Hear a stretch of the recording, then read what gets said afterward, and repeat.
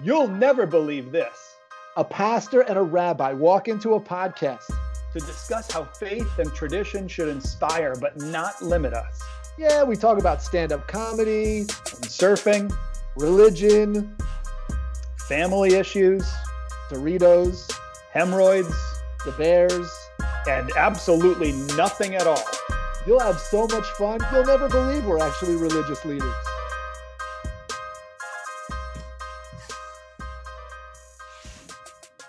Have you not decorated your new house yet, or did your wife put you in solitary confinement?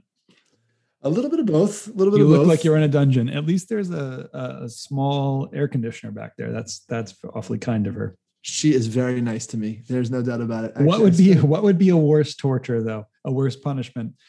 Being locked in solitary in your house, or being locked just with all your kids in your house? Oof.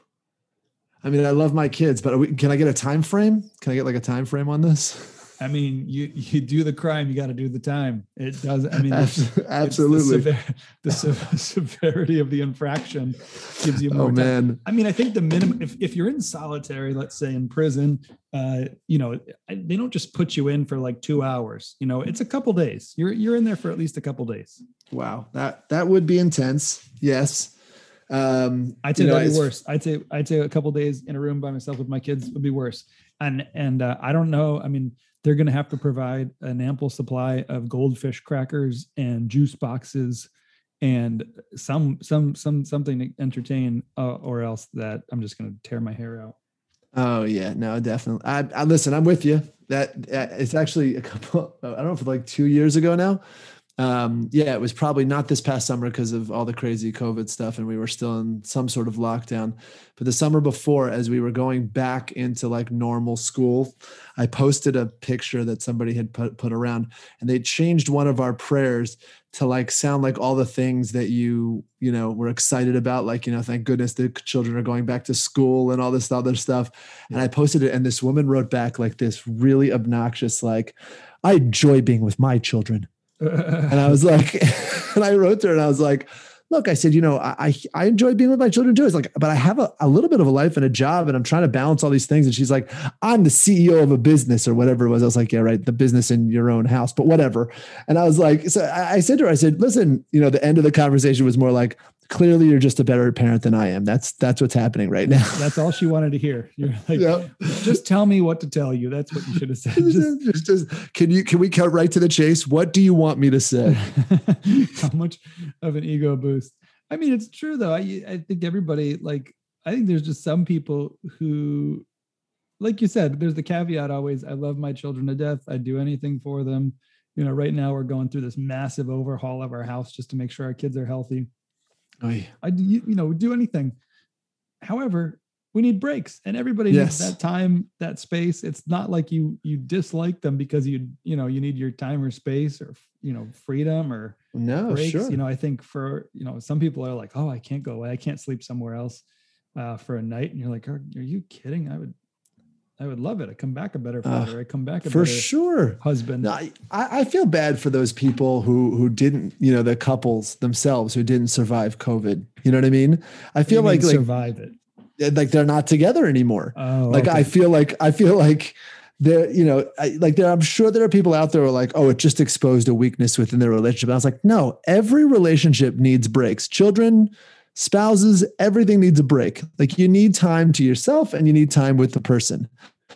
And I just feel bad. I feel like they just got a raw deal. Like, they probably would have been, if COVID never happened, still together and a happy couple because they had their normal, I see you in the morning, we see each other at night, we go on our vacations, and then we had our day to like sort of do our thing. You know what I mean?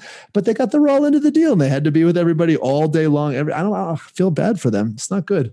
Yeah. I mean, I think some people are they don't want to say it. They feel like it sounds bad that they need space or a break, but really it's, it helps. It's that pressure release of that pressure that you don't know exists, right? Anger is one thing if you've got some issues with somebody else, but there's stuff that comes up that you just kind of brush off and you don't know it's eating at you. And you don't Right. need to, because you get those built-in, trips to work, grocery store, that kind of stuff. But you're right. I mean, I think, but even when like you have like a little disagreement, you have that time to think. You know what I mean? Sometimes you just need some time to process what's going on, and you come back better and more able to talk about what you need. You know what I mean? And you just never got that if you were, what'd you do? Go in your bedroom and close the door? Like that doesn't do it. now, are you and your spouse ones who say never go to bed angry, or do you sometimes go to bed angry just because you want to stay angry? We would probably say never go to bed angry, but we often do. Probably that's probably more what it is. It's like never go to bed angry. Never. No, you never go to bed angry. I'm not angry. You're angry.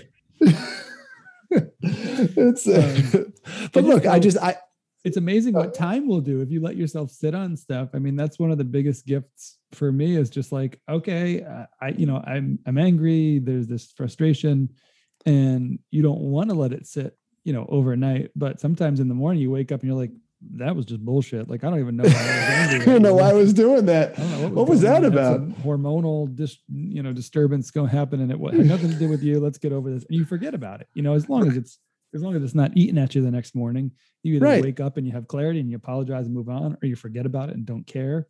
Right. I mean, you can't like, I don't know how long you can go for like a serious issue and keep brushing it under the rug. And you know what I mean? Like, that's probably where that comes from. You can't just forget those things. But like the one where you were like, you finished the popcorn or whatever it was, that could probably not need to be worked out before bedtime. I feel like that's not the biggest deal. This is going to slowly segue to what we want to talk about today. If you're waiting. So I've been reading a lot about the power of the subconscious mind. And, it's been I read a book about a year ago, and then just digging deeper. But it's been a new practice of mine too for my sermons. I've always been one to read, pick a topic and read a gospel about a month in advance before I'm going to preach on something. Anytime? What? Anytime you're going to preach on something? Like, we're talking about, that's amazing. That's real planning. Like, I can't be ready to speak like 5 minutes before sometimes. And I'm just looking through it going, yeah. Okay, got it. But so listen, this is the beautiful thing. I just read it. I mean, it takes me less than 5 minutes to read any gospel or look at any topic. And I don't do a lot of work. But I just read the gospel. And if I have an idea or something that interests me or a key question, I just jot that down. And then I put it out of my brain for at least a week, sometimes 2 weeks, and sometimes 3, till it's like the week before. But let me tell you, the amount of times that I've come back to it, or in that time span, something's popped up that's contributed to that idea or to that gospel, or I had a life experience that was relevant that I was like, oh, I got to bring that up in the sermon. It just adds this color, to the sermon. Like, my subconscious mind is like working on this. It's stewing on this, because it's like, okay, you've got this deadline, you've got this thing, we call it God, and God's Spirit is inspiring me. It's just the power of the subconscious. And if that's how the Spirit works, great. But man, it's just powerful. And I think the same thing's true, like we were talking about with arguments. Like, your subconscious mind is figuring out, dude, you had not enough sugar yesterday, way too many carbs, you worked too hard. You need to wake up in the morning and just move on with this, rather than, letting your conscious ego, drive the car. You let the subconscious take over for a bit. And it's like, I got this shit, because I don't care what we ate. I don't care how long we worked. I don't care what the temperature is. It just kind of does it. And it's this beautiful, beautiful thing. So the other part, go ahead. Oh, okay. I just have one other question about the process here. Is this a regular schedule learning that you do? And then, like, you're learning every day, you're reading the Gospels every day, and then it works out that it's 3 weeks in advance, and it's not something you have like a real pressure deadline on? Or you say, I've got a sermon coming up in 3 weeks, I better sit down and read the Gospels and see what comes to me? Or how does that work? I want a little more clarity. You want the detail, you want the practical. No, just because it's so different from the practice that I feel like most Jews would have. Well, not necessarily, but we're always in a time crunch because everything's coming that Shabbat, right? Like the section of the Torah that we're reading is coming. You know what I mean? There's always a time crunch. Yeah. So we have kind of assigned scriptures every Sunday, and we can do what we want with those, and we break away for series sometimes. Like if I want to do 6 weeks about hope, or on a specific, Who assigns it? Who assigns it? This is assigned by the Grand Poobah. Oh, nice! I love the Grand Poobah. Oh yeah, great hat. Big pun. We're talking about big pun. It's called the Revised Common Lectionary. A lot of Protestant church religions decades ago, centuries ago, put together kind of this way to absorb. I think it's somewhere between 80 and 90% of the Bible within a 3-year span. So wow. it's a the first lesson's Old Testament. There's a Psalm, and then there's a New Testament reading, and then a gospel. So there's 4 readings assigned every Sunday for a 3-year rotating period. So there's year A, B, and C, and then it rotates back to A. So in 3 years, you hear the majority of the Bible. It excludes all the like pornographic and inappropriate stuff and the weird, lists of genealogies. I missed that part. Where's the pornographic part? Because I want to go. When we're done, I just want to know where. You haven't read Leviticus? Oh, you're gonna label that as pornographic. Oh, I see what you're saying. Don't lay with your mother, don't lay with your sister. I think that okay. I would have called that a little bit more a stronger word than like masturbating and how you have to clean up after yourself and what cleanliness there is. I'll quote Ted Lasso. I'm sorry. So you read that as how you have to clean up after yourself? I wasn't reading it as how you have to clean up after yourself. Exactly we have a very different skewed take on this. Okay, go ahead. Continue on. Ted Lasso said in the series, he said, offsides is a lot like pornography. I can't explain it, but I know when I see it. And that is pornography.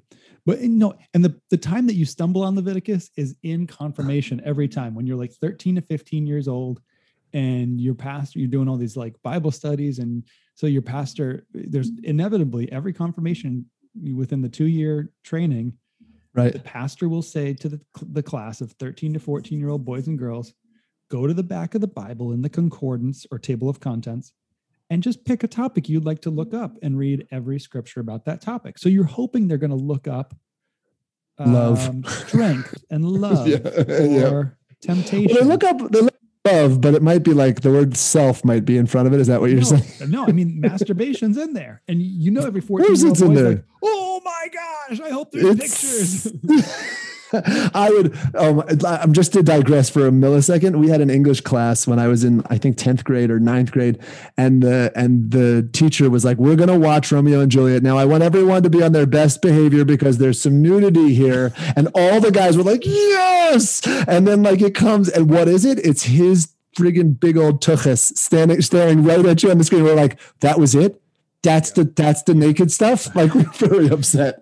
Sleeping Beauty has more nudity than this. Okay. All right, go on. So you were saying everyone jumps to masturbation. Back to you asked about my process. So it's all assigned. And so, and if we break out, I try and plan sermon series like 4 to 5 months in advance. So I'll plan 6 weeks on strength or through the book of Job or something like that. So but the other stuff that you're assigned, you're also that much ahead. Is that what you're saying? You're also 6 weeks ahead of what's coming. Right now it's June 2nd. So I'm just going to read this week. I'm going to read what I need to preach on June 27th. That's impressive. And I'm just going to read it. It's not impressive. It's just, I let my mind do the work. And then I may not do the work on reading other commentaries, reading other biblical versions, researching ideas or finding quotes or finding stories from my life. I may not do that until the week before. But if I read it right now and I go, oh, that's super interesting that, Isaiah wasn't always this hero. I wonder what other areas in life people have changed. People have been changed by God. Boom, I close it, take it out of my mind. Don't look at that scripture verse again until I'm ready to, have a structured hour or two to focus on. Let's do the work. Let's I do a data dump where everything goes onto a paper, and then I find I create an outline of the pieces and they all dump in. So that's the work. But what I'm saying is subconsciously, I've done so much more. I've done so much more in that 3 weeks than I do when I sit down and stare at a blank screen. Like okay, what ideas do I have about Isaiah being changed? I think it's powerful, and it's amazing that your brain has this piece of it that you're 100%. not in control of. When you sit down to do the work, it's the week of, right? That's when you sit down to do the 2-hour block of work that you're going to write the actual sermon. It's the week of. You read it like 50% of the time. Yeah. So yeah. All right. So I'm just getting the structure of how this works for you. Listen, that alone, I think most people don't have that much of a, outlined way of life. And I think that's great. Number one. Number two, let me just get this straight as well. The 3-year cycle is for the entire Bible, Old and New, correct? Correct. Okay, good. That's helpful. Because we're doing Old Testament every year, right? We do the whole Old Testament every year, but I was impressed because there's the more liberal movements, the conservative movement, which is sort of the middle road of the two, does a 3-year triennial cycle but they're reading over 3 years, they read the entirety of just the Torah, just the Old Testament. So I thought I was are lazy. So you just do half of what we're doing. Hey, you can talk about the conservative movement any way you like, but I'm not part of that one. Take your shots, man. I'm not going to defend anybody. No, I'm just saying you only do the Old Testament. You just do the first half of the Bible. We do the whole thing. Yes, you are much better than we are. There's no doubt about that. But we do let's think about it for a second. You do 3 sections and you leave some out, you said, right? You leave some out, and that takes 3 years. We just keep doing the first section, the same amount every year, just the same thing every year. How have you not mastered it yet? You just keep repeating? I mean, it's like... Yeah. Oh, I have another thing that I need to tell you. This is just starting the TV series over again. You're like, yes. Well, we certainly... not having memorized any of the lines. Correct. It's definitely it's be surprising if there was no mastery. I think that those who preach are definitely at a certain level of mastery.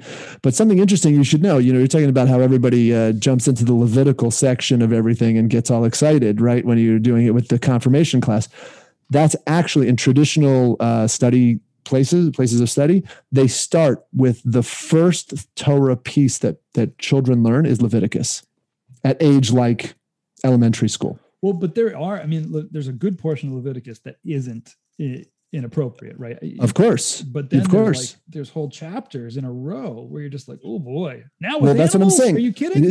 I'm saying that's my point. My point is so the logic behind it is that children start sort of pure. That's the idea. And this is the Torah section about purity. So that's why they mess them up dirty quick.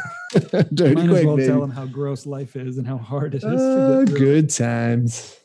Good times. Should we segue? Are we ready to segue?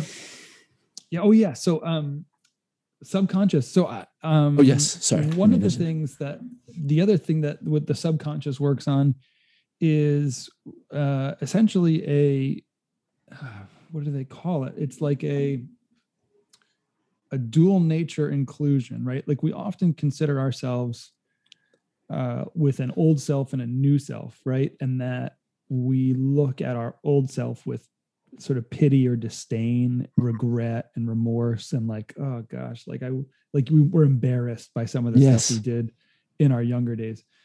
But the work of the subconscious is incorporation and inclusion to really look at that little Ralph, that like 10-year-old boy who,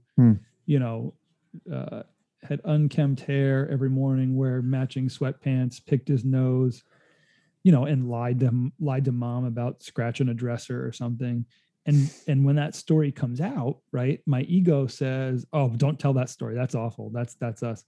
But the inclusion of that being like, oh, that's awesome. Like, I still remember that. And being able to talk about that and saying that's part of who I am, but that doesn't define who I am. I think a lot of people sort of resent that younger child rather than include that and sort of have a sense of, right, oh, that's what a child is for, right? Like an adult doesn't need to put all that away and hide it in the closet, but adult needs to understand, oh, we've evolved, we've grown. That little boy is still a part of me.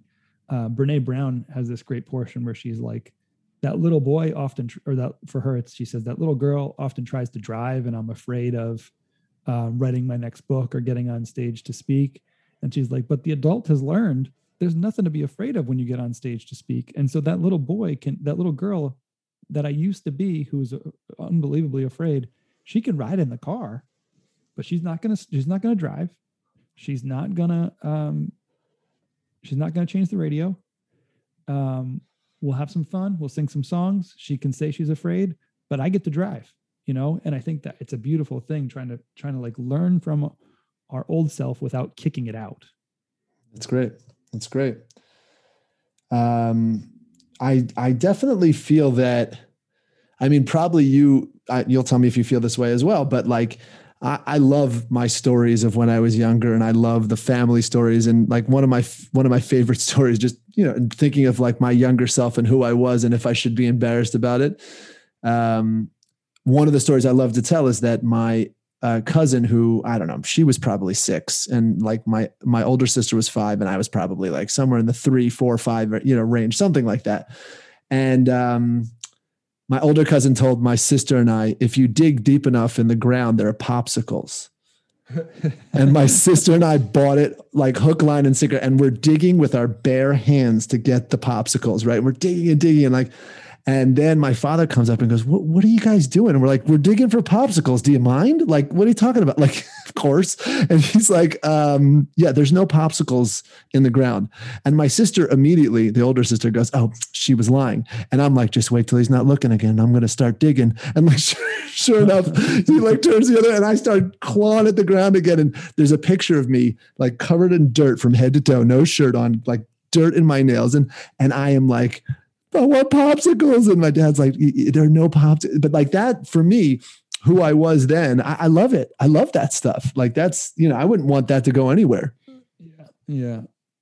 But I think we both gave like nice trite examples, but the harder part is the ones when you're like, you truly did something that your conscience digs at. Like, I remember like breaking up with a girl on a complete lie, like a fabricated story. And, still to this day, I regret it, but I try not to think about it. Like, I don't want to be a liar. I don't want to be someone who like, had ill intentions for, it was on bad terms. It was just me trying to avoid, honesty and, transparency. It was all awful. Right. I still feel guilty and awful about it. I'm not going to give her a call. I don't even know her anyway, but I think what I'm saying is those are the even harder stuff, right? The little kid stuff is hard, but the younger self that, has done some really remorseful stuff. It's like, okay, how do I navigate those things? And that's a huge process within the 12-step and addiction recovery programs, is like, addressing those, head on. They may have to make a list of people they've wronged in ways they've harmed other folks, and then go to each person and sort of come to terms with, tell them, I'm an addict. I've done this wrong. I apologize. I'm going to change. And man, that's brutal. But a lot of folks, when you see them on the other side of addiction recovery, in recovery, they are more whole and complete than people who are often like trying to cover up things they've done in their past that they don't even remember or recognize. You know what I mean? Sure. What do you got? I mean, so go ahead and divulge. You were going to say something. You were going to say something. You got to confess something too. So it's not a breaking up with a girl, but I definitely look back on college. Something much worse, of course. I look back on college. You ever pooped in the back of a toilet? You ever done that? I did that. In the top part? The top part. Yep. Oh, what's nice about our new house? There's no top part. You can't like open it up. There's no back like area. So good. You're welcome to come over anytime, because we don't have any back areas for you to lay there. Whoever you do it to, they can't clean it. They got to get in. I mean, it's not like you can't flush it out. And every time you flush the toilet, more poop gets into the toilet. So just keep flushing. And they're like, where's this coming from? Why is it not getting rid of? And it's like infinite, because it just keeps polluting the water. They have to get in there, drain the water out. Right. They have to like hand scrub the top. So, okay. So I've got to launch into a story now, but it isn't really about something that I did. I wish I could say that I did it. Worse than pooping in the top? No, it's just a classic. Like, so my freshman year, I went to a party with my roommate and I drove his car because I was always the designated driver. Like I wasn't a drinker. That's just not what I did. And so I was always a designated driver. What happened was we parked in a field. It started to rain while we were in the party. And then when we came out, we were stuck in the mud. So all of the drunk people, and I'm driving, tried to push the car out and I jammed the gas as hard as I could. Yeah. All covered from head to toe in mud. Oh, awesome. Right. And they loved it. They were like, this is the greatest thing. I was like, thank God you're drunk. And we get back to the dorm. I don't know anything that happens for the rest of the night. The next morning, the RA calls like a whole hall meeting and he says, all right, we got to talk. Now my RA lived in room 007 and he was 007. He was one of the coolest people I've ever met. He never raised his temper. He never yelled. He never got upset. Yeah. He goes, okay, so last night somebody took a crap on the wall in the bathroom. Now I think my theory is it was the mud, right? Like somebody like was against the wall with the mud, but he goes, somebody smeared like poop all over the wall. That's just not acceptable. That would have been better. Here to talk to you more about poop on the wall is the graduate assistant, Rod, or whatever his name was. And what? Rod steps forward and goes, there will be no crapping on any walls. And he starts screaming at the top of his lungs. And I'm like, oh God. He's like, and if you guys ever do that again, you're going to have to clean it up. And like, it's dead silent in the hall. My roommate, a hypochondriac, raises his hand and goes, and I'm like, why's your hand up? Put your hand down. And he's like, it's like raising his hand. And Rod goes, is there a question? And he goes, let me get this straight. Somebody else poops on the wall and I've got to clean it up. And he goes, you're damn right, you're going to have to clean it up. And he starts screaming all over again. And I said to him at the end, I said to my roommate, like, what possessed you to ask that question? He was like, if I had to clean somebody else's poop off the wall, I would drop out of college. That would be it for me. Like it was over. So, I mean, look, to each their own. Anyway, that is not, my story of what I've done wrong in my life. I think you're trying to avoid this. You're really no, not at all. Not at all. I'm with you. Find that. Let's go deep. It's a safe space, Jamie. I will say this. Our listeners are all supportive and forgiving. Thank you, Mom. We love you. We love you. So proud of you. Thank you. It's good to have all the support and the love. I really appreciate it. And I'm good enough and I'm smart enough and gosh darn it, people like me. So, but I feel like when I look back on my younger self, I'm not necessarily embarrassed, but I'm a little disappointed in myself. Like I had a great college experience, but I really felt like my goal in college was to be every single person's friend. And the problem with being every single person's friend is that you never take a stance for anything. You don't have any of your own opinions. You never want to offend anyone. Uh-huh. And it's like it's just like I look back on it and I go, God, what a sad way to live. Like I had no, I don't know, in Hebrew, in Yiddish, we say you have no kishkas. Like you have nothing, you have no real sense of self. You have no like, you know what I mean? You're just not a person in a sense. And it was like this weird. Compromised your like values and I compromised everything, I feel like, just to be liked. And I think what it was actually like a rubber band effect from high school. I felt completely disliked in high school. And I felt like when I got to college, I got to be whoever I wanted.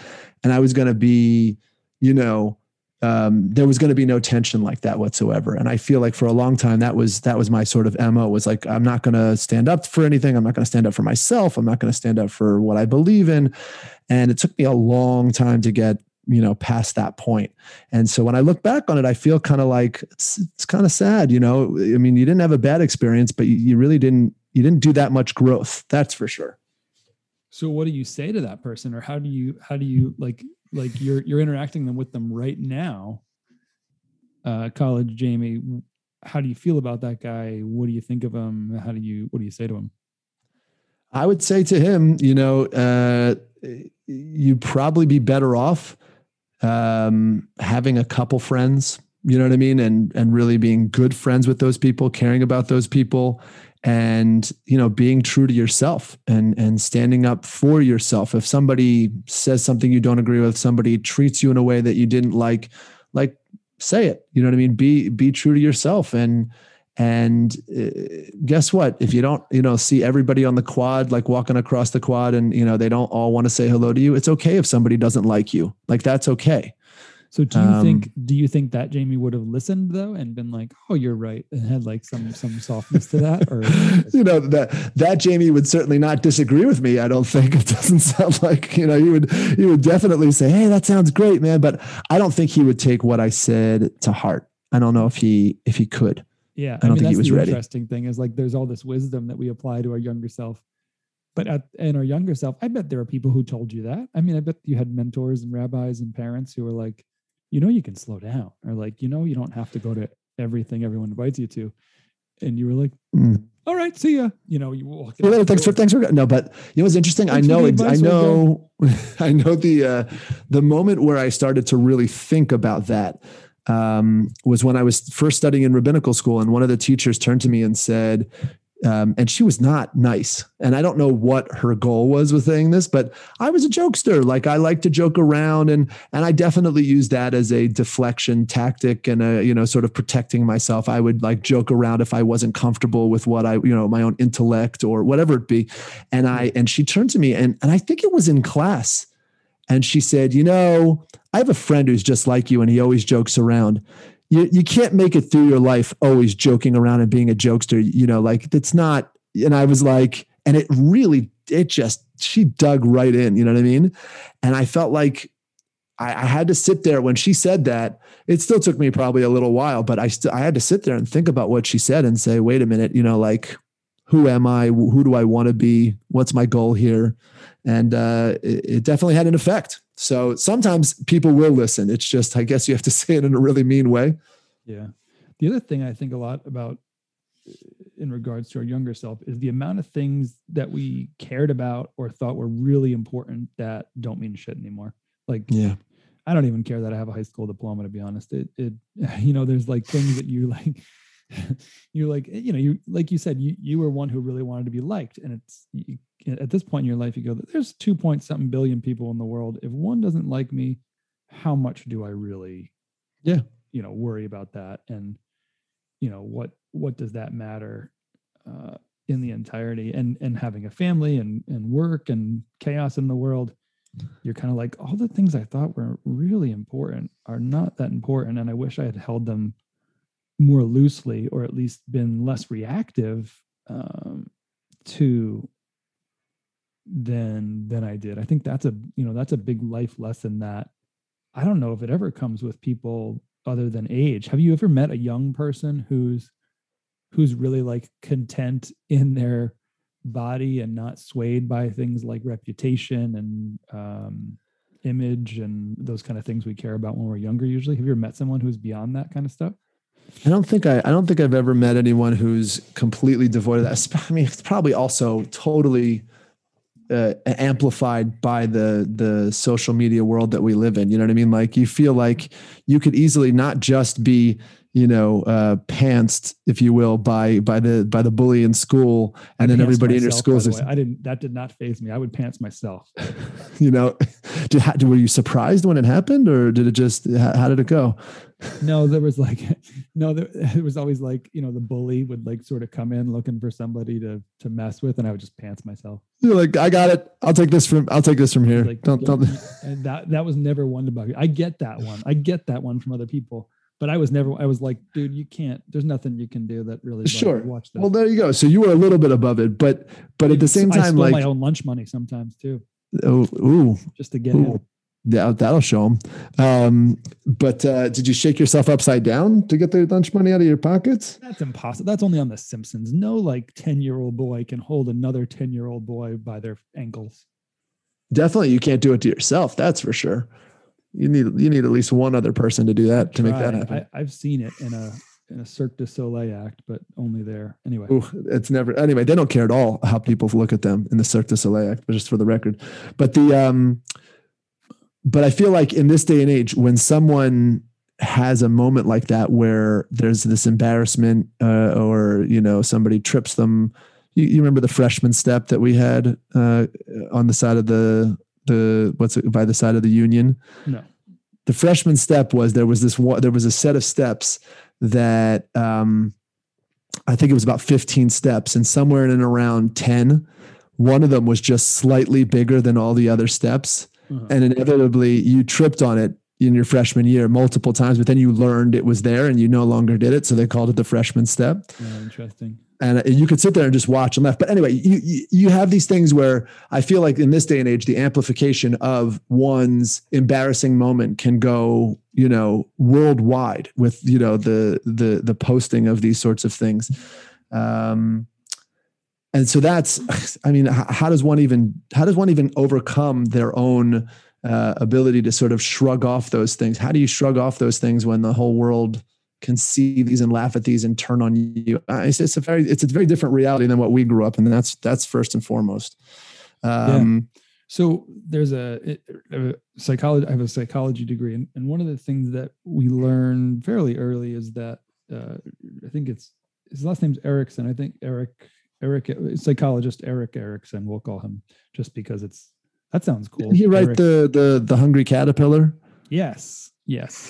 So we'll call him Erik Erikson. I just think it's funny that if you have a child and their last name is going to be Erickson, I think it's funny that they're like, what are we going to name him? I have no ideas. Okay, just Erik Erikson. We'll take the first part of the last name. We can't think of anything. Eric Erikson.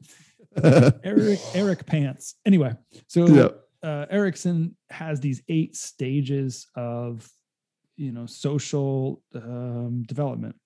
Nice. And in each stage, there is a focus on learning, right? So in infancy, it's just trust versus mistrust, right? Who is on your side? Who do you not trust? And even things in the world, like how are you developing like object permanency and knowing like when you, put something behind a chair, it still exists, right? So it's this idea of trust versus mistrust. And then it goes on to autonomy versus shame and initiative versus guilt. Anyway, the ones that we often look at ourselves and try and we feel, guilty are school age, adolescence, and young adulthood.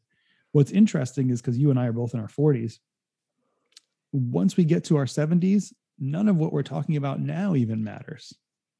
Right. Because in maturity and late maturity in these stages, it's simply about the legacy, right? What are we going to leave behind? So it's not about any of the things that we've learned previously, right? It's not about our identity amidst other high school students, or what crowd are we in with, what crowd are we out of.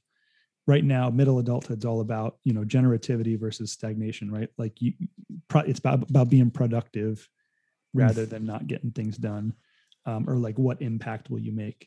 In the end of it all, the only thing that will matter is what did we leave behind. And the more, it's the only stage it seems that is more generous than it is selfish, where everything else is about what am I doing? How do I relate? Where in the end, it's all about what is it I left behind?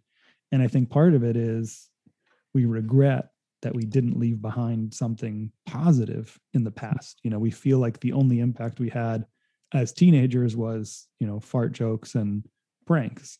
Right. And really, it's like, well, how do we look at that teenage Ralph and say, well, what did he do well? What legacy did he leave behind? There's a great exercise on Facebook that some people are doing, and it's a weird one because it's very self-serving, but it's somebody will say, tell me a story you remember about me. And I think, after one of my close family members died, I can't remember who, I did it. I was like, I'm not really into this, but I could use a pick-me-up. And there were hundreds of stories that I had forgotten about that people wrote about the impact I had or something cool I did or something funny. And I was like, I thought I was a bumbling idiot who had no purpose in the world. And yet there's hundreds of stories in people that I forgot that I had some positive impact on, right? So the more we take that kid and say, well, that kid did have an impact and we do have a legacy, I think we get beyond our sense of, disdain about the younger self. I think there's more to it that we can include.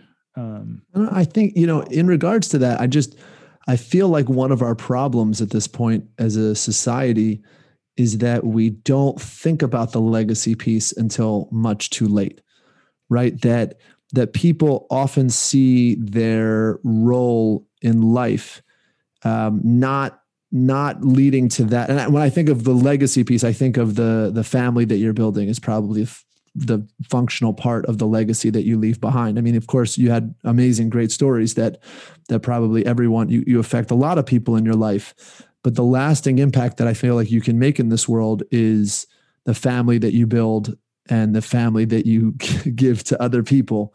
And that's sort of going to have the ripple effect for the rest of the world. So it's just sad to me that most of us don't even start thinking about that till such a later point. And I think it would have a drastic effect on the world if we did start thinking about what can we do to give back to, the rest of the world. And I'm not talking about doing the Peace Corps or something. I'm talking about like, what can we do to build a better world through our family much earlier in life. And that's often the struggle with parenthood, is that we want to teach the lesson, but we don't want to give up, control sometimes to our children, having the experience of learning. We want them to just learn it, right? Let's take tying your shoes.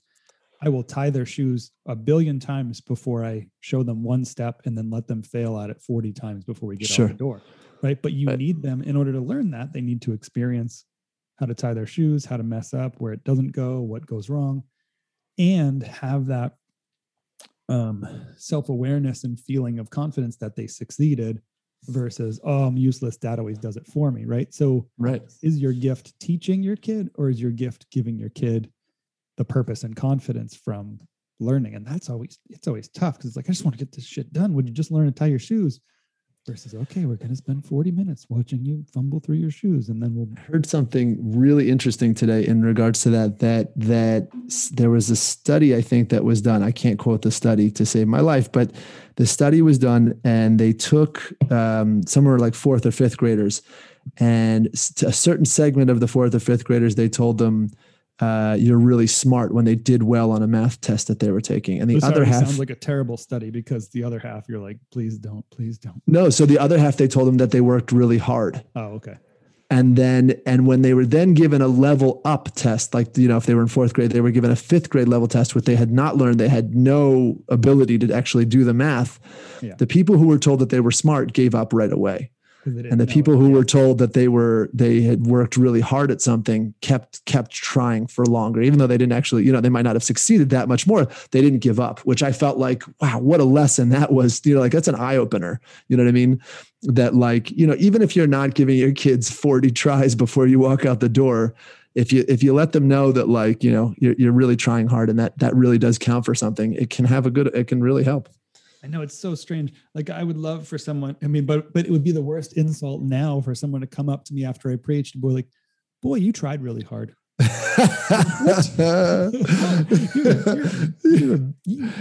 are that. Listen, we all felt to the finish, didn't you? we all felt your ability to try just now. That's what we all sensed. Like, did you really read that gospel 3 weeks in advance? Jeez Louise. I mean, maybe you need to start 4 weeks in advance. Isn't that like the whole lesson of Forrest Gump? Like, you just watch him, like, showing up for things and then trying, and somehow he winds up like wildly successful, but ignorant to the impact he had. Absolutely.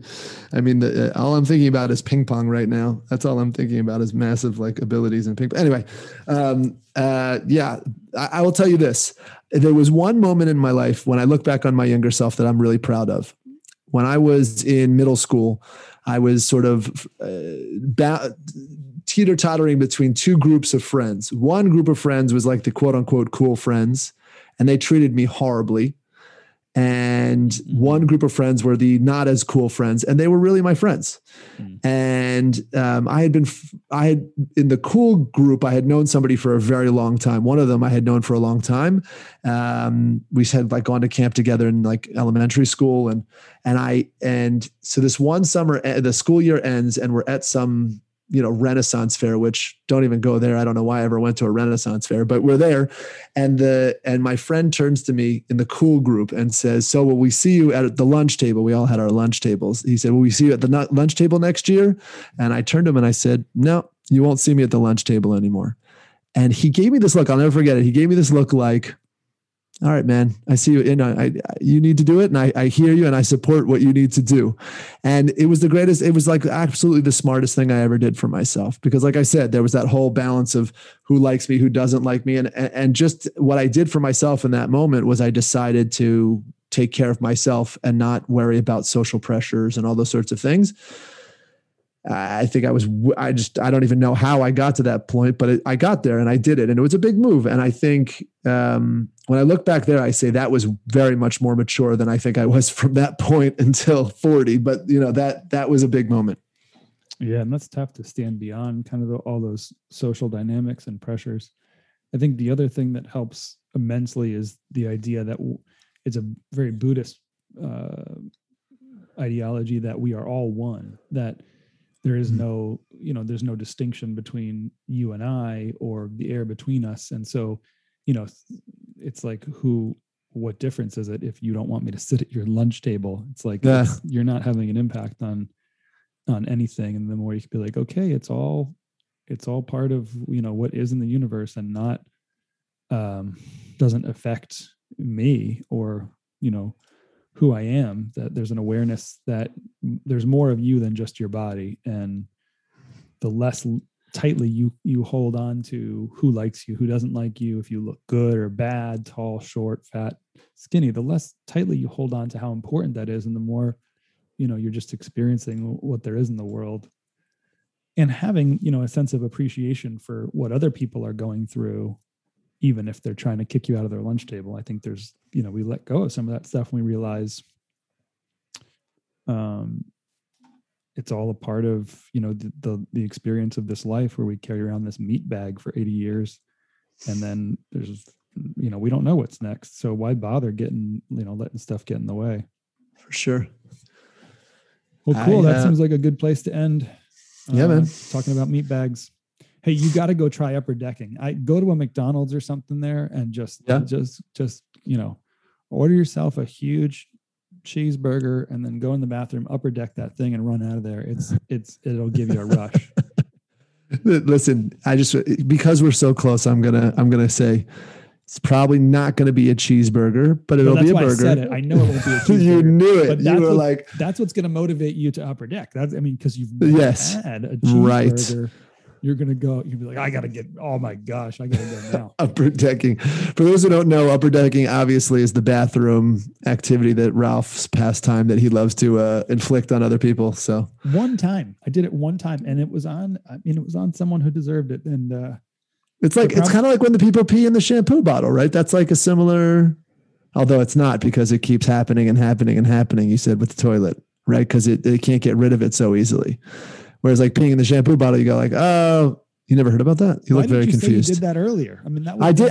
I wish I could, seriously, I wish I could take credit for peeing in somebody's shampoo bottle. I've never done that.